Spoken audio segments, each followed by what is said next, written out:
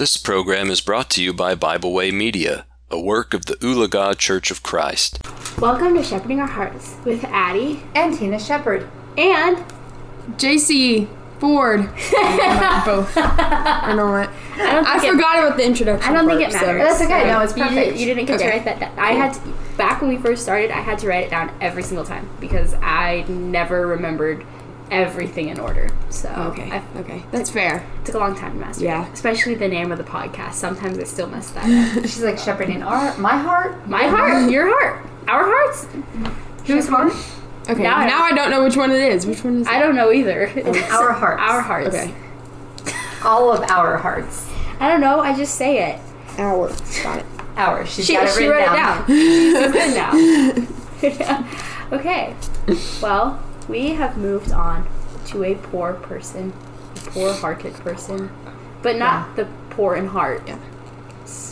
No. Yeah. No, bad person. I was just trying to switch it up and say something different. But find synonyms. It wasn't very smooth for me. So, well, we are talking about Hosea's wife. Her name was Gomer. So let's read a few verses. So Hosea 1 verses 1 through 3. We'll start there. Okay. The word of the Lord that came unto Hosea, the son of Beeri, in the days of Uzziah, Jotham, Ahaz, and Hezekiah, kings of Judah, and in the days of Jeroboam, the son of Joash, king of Israel. The beginning of the word of the Lord by Hosea, and the Lord said unto Hosea, Go, take unto thee a wife of whoredoms and children of whoredoms, for the land hath committed great whoredom, departing from the Lord. And so he went and took Gomer, the daughter of Diblaim. It just sounds Diblaim. Sorry. That's what I was thinking. Same. Which conceived and bare him a son. All right, and then it goes on to talk about the other children as well. There's 2 other children that... Diblaim. Yes, that she conceives and has. So we're not going to actually focus on that just yet, but we wanted to read the first part where Just Hosea... kind of an introductory point. Yeah, is told to go and take this wife of whoredoms. So that verse 2 has the word whoredoms in it so many times. Well, you wanted to get the point across. Whoredom. If you say it so many times, does it stop sounding like a word? It already has. So, we're laughing, but it's actually a very serious thing, right? Because can you imagine, being a prophet and being told to go and take this type of a woman as a wife? I don't think I'd be very happy. No, that's just, we talk so much about relationship advice on the podcast, and that is never advice that we would give to anyone. Yeah. Well, it was kind of done to prove a point. Exactly, and that is really the point. I mean, I would still, even after reading this book, it would still be my advice to not take a wife from the whoredoms. And even, so many times in my life, obviously, so many people have said, no, if my spouse, if my boyfriend, girlfriend, whatever, cheated on me, we have mutually decided that we will not be getting back together, which makes sense, right? I'm probably going to be saying the same thing whenever I'm dating someone. But it's cool to me that we get this perspective that God gives us, and just the fact that God promised the absolute opposite when he said, I will never forsake thee, or I can't remember the verse now. Leave thee or forsake thee. I'll never leave thee or forsake thee. How he literally promised us the exact opposite. You can be unfaithful to me no matter how many times you are, you can always come back. And I think that's really significant. Yeah, and that's really the point of what, and it is one thing to be speaking the words of God, which that's what the prophets did, right? They would speak to the prophet, God would speak to the prophet, and the prophet would then speak to the people. And it's one thing to say those words from God, but the prophet could not always feel and understand what God's point of view was until this happens. Even so, I think it'd be so hard for Hosea. Yeah. Oh, yeah. Yeah. Especially going into it knowing that this was going to happen to prove a point, I think I would have been upset. I would have been like, I understand that we're trying to make a point here, but this is my life, like... It's really unfortunate because the one out we have, the one excuse we have for divorce is adultery, and he knew for a fact that is what his wife was going to do, and he could not leave her, which is pretty significant. It would be pretty hard. Yeah, but obviously he must have known that he could do that, and then I know we're kind of jumping right into it. We didn't even mess around here. I kind of like that, but we so often misuse Philippians 4:13, right? I can do all things through Christ who strengtheneth me. Yeah, and so I can dunk a basketball. Exactly. We put it on T-shirts or bracelets or all that kind of thing, and we're like, I can do whatever I want because God is with me. But that's not really the point of that verse. It's not context. Yeah, Paul was saying, I can learn to be content in whatever state I'm in. I can forgive someone who has wronged me. Even in the case of Hosea, they're like, he can take his wife who was cheating on him back, right? Because God gave him the strength to do that. And God gives us the strength to do those things too. So, there had to just be some trust and faith in God that, God, if you can be forgiving, I can be forgiving. And, Jesus says in Matthew. Yeah, I should have looked at this verse before, but I didn't think about it until JC was talking. But about the idea of forgiving one another, right? And how many times are we to forgive? Till 70 times 7. Yeah, 70 times 7. So, over and over and over, we can be forgiving. And so many times we want to limit that, and we want to say, well, Did you find it, or are you still looking for it? I'm still looking for it. Matthew 18:22. Thank you, because I'm talking at the same time. I turned right to it. Jesus saith unto him, I say not unto thee until 7 times 7, but until 70 times 7. I guess I could read 21 too, so we're going to read them backwards. Then came Peter to him and said, Lord, how oft shall I forgive my brother's sin against me, and I forgive him? Till 7 times? He said, 70 times 7 times.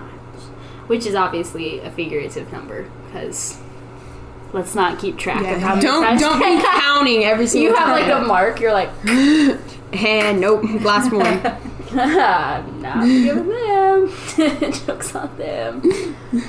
Yeah, but forgiveness, big part of our salvation and a big part of what we need to be doing for others.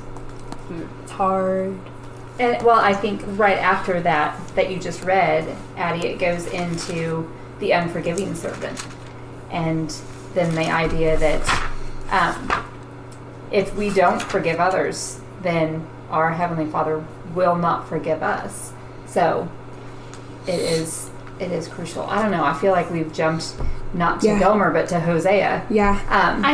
But you can't really separate the two. Right. It's true. One of those things where, it's less of specific, just her in general and her decisions, but it's, their relationship, So, she was a part of that. Yeah. She was, half of it. Yeah. Well, half, and then the other people that she was involved with, they tie into. But, a lot of it just comes down to the fact that everything that you do has consequences to other people as well. So, and obviously in this case, when they are married, then even more so. Yes. And had children. So, yeah, we just jumped right in there. We read 2 verses. Three. Yeah. And we were like... 3. I'm sorry, Addie is stuck in a stutter.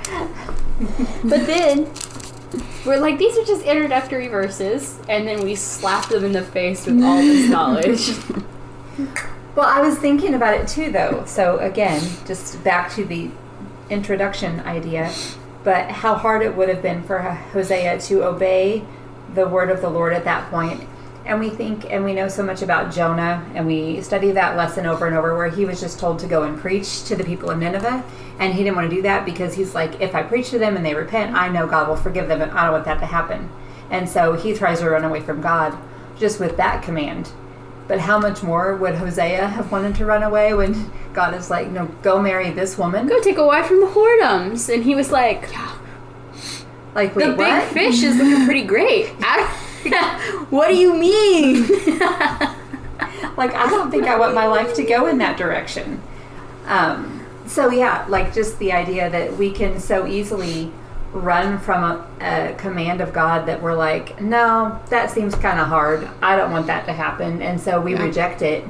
But like here, Hosea is looking at a life of difficulty and heartache and rejection and all of these things, and yet obeys anyway.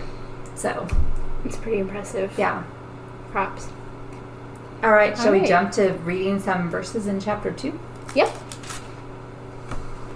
We decided, you guys are quiet. We decided we're going to read the whole chapter. What? You guys are quiet. We've been talking this whole time. We just paused for a second. It's so unlike you. I love you, Abby. Anyways, go ahead and read this. So we're going to split it. Are we going to split it up? Sure. Yeah. I'll just stop sometime, Okay, cool. and then you'll take over. I'm gonna take a breath, and Jason's gonna Where are start you reading. stating? I mean, starting. Stating. 2 verse 1, Okay. I'm assuming? Yeah. Okay. Makes sense. Say ye unto your brethren, Ami, and to your sisters, You want to stop right there? plead with your mother, plead, for she is not my wife, neither am I her husband. Let her therefore put away her whoredoms out of her sight, and her adulteries from between her breasts, lest I strip her naked, and set her as in the day that she was born, and make her as a wilderness, and set her like a dry land, and slay her with thirst. Okay. Okay. And I will not have mercy upon her children, for they be children of the whoredoms. For their mother hath played the harlot. She hath conceived them, she that conceived them hath done shamefully. For she said, I will go to my lovers that give me my bread and my water and my wool and my flax, mine oil and my drink. Therefore, behold, I will hedge up thy way with thorns, and make a wall, that she shall not find her paths. And she shall follow after her lovers, but she shall not overtake them. And she shall seek them, but they shall not find them. Then shall she say, I will go and return to my first husband, for then it was better with me than now. For she did not know that I gave her corn and wine and oil, and multiplied her silver and gold, which they prepared for Baal. Therefore I will return and take away my corn in the time thereof, and my wine in the season thereof, and will recover my wool and my flax given to cover her nakedness. And now I will discover her lewdness in the sight of her lovers, and none shall deliver her out of mine hand. I will also cause all her mirth to cease, her feast days, her new moons, and her Sabbaths, and all her solemn feasts. And I will destroy her vines and her fig trees. Wherefore she hath said, These are my rewards, all my lovers have given me. And I will make them a forest, and the beasts of the field shall eat them. And I will visit upon her the days of Balaam, wherein she burned incense to them. And she decked herself with earrings and her jewels, and she went after her lovers, and forgat me, saith the Lord. How far am I going? The end of the chapter, I think. Okay. I mean, you can read it all, or you can pause if you want me to take over and... I'll just read it all. Okay. Therefore, behold, I will allure her and bring her into the wilderness, and speak comfortably unto her. And I will give her her vineyards from thence, in the valley of Achor, for a door of hope, and she shall sing there as in the days of her youth, as in the day when she came up out of the land of Egypt. And it shall be at the day, saith the Lord, that thou shalt call me Ishai, and shalt call me no more Baali. It doesn't matter. For I will take away the names of Balaam out of her mouth, and they shall no more be remembered by their name. And in that day I will make a covenant for them with the beasts of the field, and with the fowls of heaven, with the creeping things of the ground, and I will break the bow and the sword and the battle of the earth, and will make them lie down safely. And I will betroth thee unto me forever.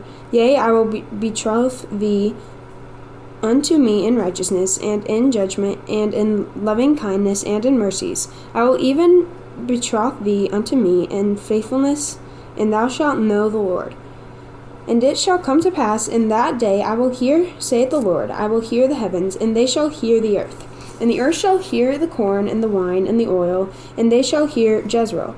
And I will sow unto me in the earth, and I will have mercy upon her that had not obtained mercy, and I will say to them which were not my people, Thou art my people, and they shall say, Thou art my God. All right, there you have it. There you have what? Chapter 2. So a lot kind of goes on in this chapter, but the whole general idea of the book of Hosea is God has Hosea take a wife from the whoredoms. Yes, I'm going to say that as often as I feel necessary. And it's basically a compare and contrast, right? We've kind of talked about that earlier in this podcast, but it compares the Israelites being unfaithful to God with Gomer being unfaithful to Hosea, because sometimes we people, we are very physically carnal minded. That's the word I'm looking for. And we tend to think of things on a more, like, because we can all look at Gomer and she cheats on her husband and we're all like, Gomer, that is horrible.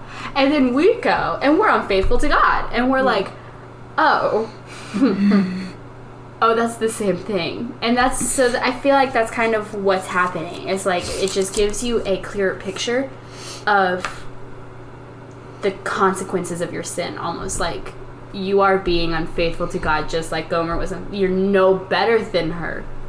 And I think that, like you were saying, sometimes we can see it so clearly in one situation, and we don't see how then it, like, is the same basic thing over here. Like, we're blinded to that. It's hard sometimes, but I think it's very important to look in that mirror, and make sure you're not doing the same thing. Yeah. It's the whole idea of getting the mote out of your eye.